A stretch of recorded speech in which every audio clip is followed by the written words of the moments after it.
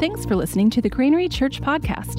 For more information, head to granary.org.au or follow us on social media at the Granary Church. Hey guys, I'm Ryan. I'm one of the young adults pastors, with my amazing wife, Mim, and we're really excited to be sharing with you tonight. We're happy that you're joining us here online in my lounge room. I hope it looks nice.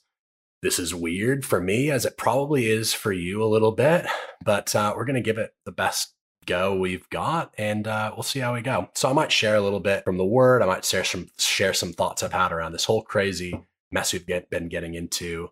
And I think, we've been going through Genesis, through Joseph in Genesis. We've been going through that for the last, before all this stuff started happening. And I don't think that's an accident. I love the way Joseph acts in times of crisis. And most of that story of Joseph, he is in a crisis in one way or another. And the way he responds to that is beautiful. And so I want to chat a little bit about that. So I want to start off by talking about optimists or realists. What would you identify as? Would you view yourself as an optimist, or would you view yourself as a realist? Optimist, someone who's always seeing the bright side of things. I'm going to put both of these. I'm going to put in like a good light. An optimist is someone who views the bright side of things, and a realist probably is someone who thinks more realistically maybe about life. Those probably both have things that people would say are shadow sides. But how would you view yourself? Say it to, I don't know, if you're sitting in your lounge, say it to the person you're sitting next to. Are you an optimist or a realist? And if you're alone, say it to your dog. I don't know. Are you an optimist or a realist? So they're I've been thinking about this for a long time. And I think there are two different ways of interpreting reality. Am I an optimist or am I a realist? There are two different ways that we actually interpret reality. And both, so they're not two actually polar opposites. I think they're actually two sides of the same coin. They both have great strengths. They both have great weaknesses. And they both, what I want to touch on in that is that they both can have, in a weaker state or in a place where an unhealthy state, they both can have a tendency to not trust God, to be when we're unhealthy as an optimist or unhealthy as a realist, we both can not trust God. So an optimist might not trust God by denying any hurt, saying, oh, no, it's okay. Everything's great. Everything's amazing. I'm an optimist, everything's amazing. That's actually not trusting God with the hurt, with something that's happening. It's saying, I'm denying anything bad happens. And a realist might not trust God by just over-focusing on hurt or over-focusing on being realistic, or some people might interpret that as being pessimistic. But they both cannot trust God, and trust in a time like this, whether you are optimistic in a time like this, or whether you're optimistic in a time like this, or pessimistic or realistic or whatever it is in a time like this. They both, whichever one you default to, they both trust is really required in a time like this, where it might just say everything's going to be fine. We need to stop worrying. Or others might say, this is really, really bad. We need to take this seriously. Both have their merits. But both in an unhealthy state, when we are feeling unhealthy, when we're feeling anxious and fearful, as we can in weird situations like this, unprecedented situations like this, they both can lead us to not trust. It's not one's better than the other. They both can lead us to not trust God and not put his authority above our own, not say, God, I want what you want over what I want. I'm going to think what you think over what I think. They can both be kind of even excuses to not trust God. So in the story of Joseph, we see someone who trusts God amidst the worst of scenarios, and ultimately he's blessed by it. So I want you to turn, if you have a Bible, go grab it really quick. If you have a Bible as I'm reading it, go grab one, and we'll put this verse on the screen. It's Genesis 50, verses 14 to 21. Genesis 50, verses 14 to 21, and I'll read that. When Joseph's brothers saw that their father was dead, they said, what if Joseph holds a grudge against us and pays us back for all the wrongs we did to him? So they sent word to Joseph saying, your father left these instructions before he died. This is what you are to say to Joseph. I asked you to forgive your brothers the sins and the wrongs they committed in treating you so badly. Now please forgive the sins of the servants of the God of your father. When their message came to him, Joseph wept. His brothers then came and threw themselves down before him. "We are your slaves," they said. But Joseph said to them, "Do not be afraid. Am I in the place of God? You intended to harm me, but God intended it for good, to accomplish what is now being done, the saving of many lives. So then don't be afraid. I will provide for you and your children." And he reassured them and spoke to them kindly. And so kind of my big thought and what I've been just seeing in this life of Joseph as we go through this kind of world-changing pandemic is, what if everything that's happening right now that was intended for harm, that was intended to hurt us, that was intended to tear us down, the church, but the world in general, but really for us as Christians in the church, what if all these things that were intended to tear us down, what if they're intended to bless us? What if they are intended, it says you intended to harm me, but what if God intends these things for good, to accomplish what is going to be done in the future for the saving of many lives? And that Joseph sees that when he looks back. He said, all these bad things that has happened, it is intended for harm, but God intended it for good. For the good that's now being done. And what if we look back in 10, 20 years and we look back at all of this stuff that's going on and we say, man, these things that were intended to harm the church, to harm us, to harm the world, God intended it for good, to accomplish what is being done, the saving of many lives. What if we look back and think that? And I think it's not just us looking back, but it's us living into that right now, that actually what all these things that are bad that are happening, God is intending for good.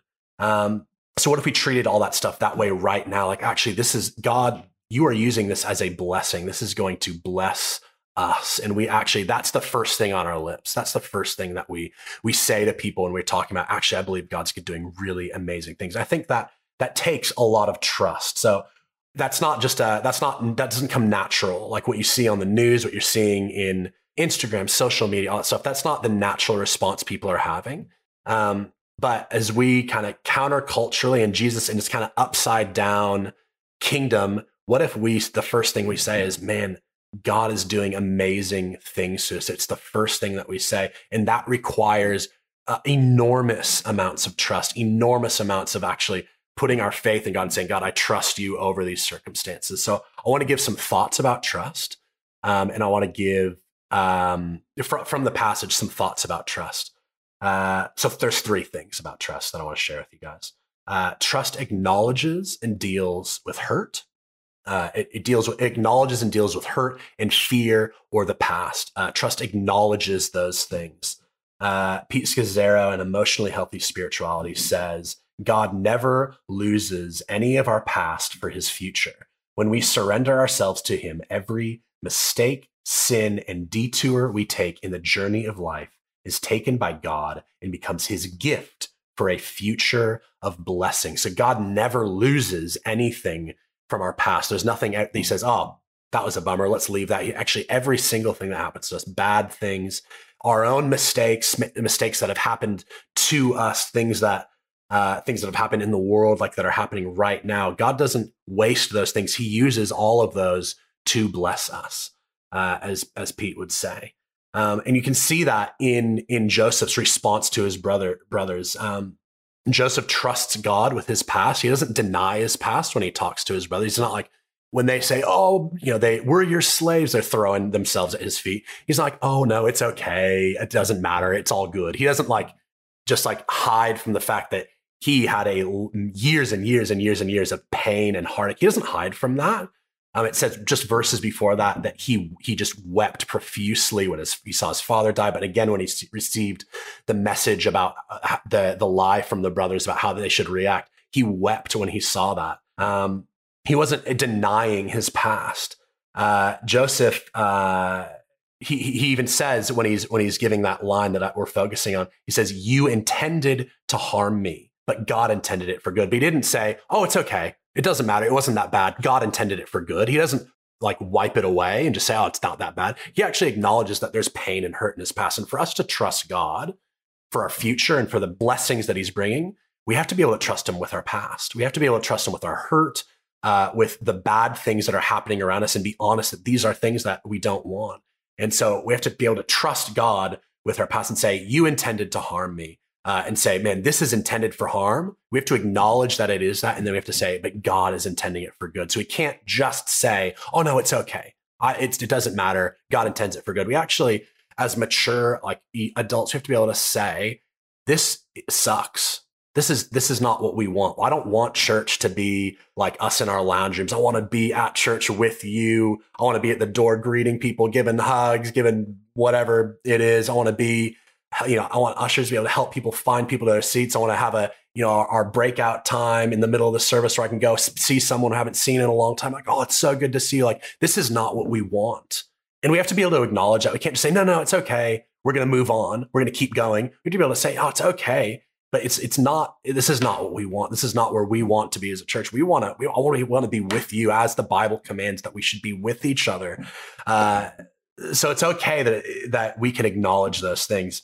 Joseph didn't minimize or rationalize the painful years of his past, but out of his honest grieving of the pain, he truly forgave and was able to bless the brothers who betrayed him. So the second thing is we have God's favor. And this gives us the power to trust. So God's favor on us gives us the power to trust.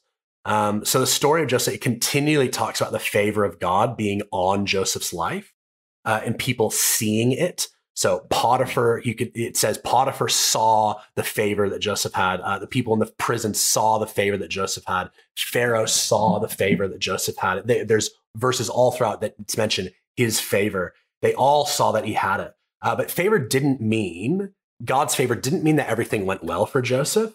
It didn't mean that his life was rosy keen. It was like, actually, a lot of those years were really rough. On the contrary, things went quite wrong for him. But Joseph knew that favor from God was not things always going well. Favor was his God-given ability to trust God when things were not going well. So we have favor as God's children. We have his favor, but the favor of God on our lives doesn't mean that everything goes well for us. The favor of God on our lives means we have the supernatural ability to trust him, even when everything says we shouldn't trust him. It favors our ability given to us from God, as his children, to trust him, even when things are crazy and they're not how we want them to be and they're not going well. It's a supernatural power God gives us to trust him and to praise him in all things, to say, God, I praise you in all things. And it's an act of obedience to him. It's an act of being obedient to God to say, God, I trust you and I'm going to praise you. I'm going to say, you're blessing me right now, even though all these things are going wrong. I'm saying, God, I know that you're blessing me. And it's actually, we have that supernatural power. That's the favor of God on our lives to be able to do that. Merlin Carruthers, in his book, Prison to Praise, he talks about how we actually can praise God for everything because God wants to use everything in our lives, even the bad things or the things that we perceive as bad. He wants to use those to bless us. He talks about throughout it about how no matter what it is, just praise God for it. No matter what it is, just say, God, I thank you for this thing. Whatever it is, I thank you for it. I praise you for it. He says in it, praising him is not something so we do because we feel good.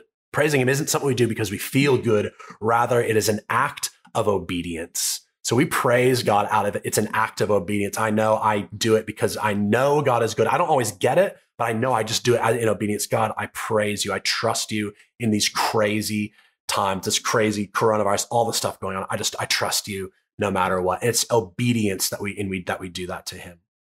So that second one it's that favor. We have the favor of God to trust him. And through that favor, we can act in obedience to trust him. The third thing is trust is given to us from God as his children. So Joseph didn't earn God's favor. It was given to him. It doesn't show him laboring to trust God. I think that's intentional in the text. It's not, you don't see him sitting in the prison like, okay, you don't see him laboring, or actually favor and trust was given to him as a child of God. I can't force myself just like, to be more trusting.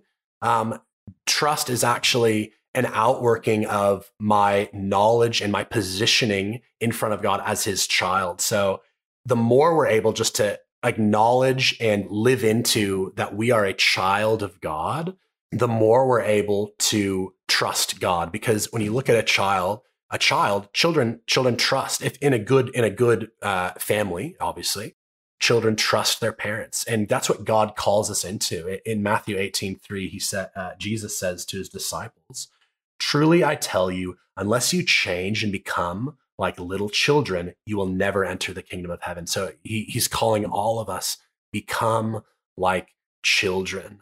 I can't force myself to trust him. I can't think, okay, God, I'm just going to try and trust you, but I can position myself or posture myself to slowly become like a child, to slowly become someone who trusts God with everything, who goes to him with everything, say, God, this sucks. I don't like this. This isn't what I want, but I trust you because you're my father and I know you have good things for me. So we can't make ourselves trust, but we can posture ourselves as children. That takes humility. It's saying, oh, I don't have it all worked out. I don't know.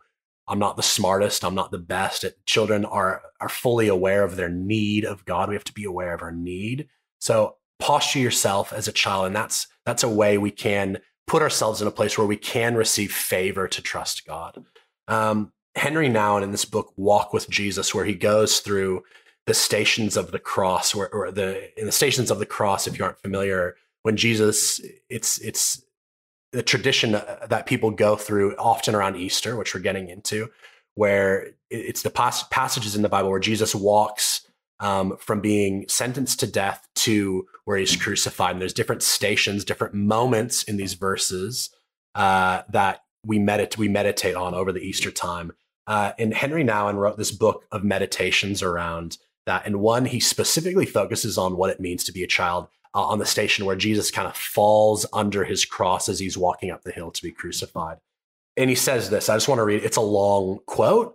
We might put that on the screen in different sections as well, but I'd just like to read it over you. You might want to close your eyes and just have a think about it and just let it wash over. You might want to read along, whatever you want to do. But he just has these ideas about Jesus submitting to God and being a child, and then our call to be children in that. Jesus is not the conquering hero who undergoes suffering with staunch determination and an iron will. No, he who is born as a child of God and a child of Mary, adored by shepherds and wise men, never became the proud, self-possessed leader who wanted to lead humanity to the great victory over the powers of darkness. He always remained a child and said to his followers, unless you change and become like little children, you will never enter the kingdom of heaven. Jesus is the innocent child falling under the heavy burden of the cross of human anguish, powerless, weak, and very vulnerable. But there we can touch the mystery of the compassionate heart of God that embraces all children around us as well as within us. I know that I am a child who underneath all my accomplishments and success keeps crying out to be held safe and loved without conditions. I also know that losing touch with my child is losing touch with Jesus and all who belong to him. Each time I touch my inner child, I touch my powerlessness and my fear of being left alone with no one to give me a safe place. Jesus dies on the cross to allow me to reclaim my child, that place in me where I am out of control and in desperate need of being lifted up and reassured. He wants me to discover that beyond all emotions of rejection and abandonment, there is love, real love, lasting love, love that comes from a God who became flesh and who will never leave his children alone. So our homework for today isn't just go try and trust God harder. Instead, I want us to consider, well, what might it look like for you to become like a child? What might it look like for you to posture yourself as a child today? What might it look like for you to leave your realism or your optimism at the door, not hiding from pain or hurt or confusion or fear, and not focusing on confusion or pain or fear? Because children don't hide from those things. They take it honestly. to their parent knowing that they care? What might it look like to come to God just wanting to know him, not trying to get anything out of him, not saying, God, you have to fix this thing, but just coming to him saying, God, I want to know you as your child. And I believe as we come to him as children, we will be blessed with the favor of trust. We'll be blessed with the favor of being able to trust him supernaturally in times where it looks like anything but. We'll be able to bless him with, and we'll be able to trust him and say, God, I know you are bringing good in these times, even when everything looks bad, even when things look weird. God, I know you are good because I am your child. So what might it look like for you to become like a child today? I want us to sit with that, as the band might lead us in worship again. I want us to sit with that. And I'd love to pray a prayer over you as we consider that. So if you want to close your eyes, bow your heads, I'd love to pray. Dear Lord, speak gently in my silence. When the loud outer noises of my surroundings and the loud inner noises of my fears keep pulling me away from you, help me to trust that you are still there, even when I am unable to hear you. Give me ears to listen to your small, soft voice saying, come to me, you who are burdened, and I will give you rest, for I am gentle and humble of heart. Let that loving voice be my guide.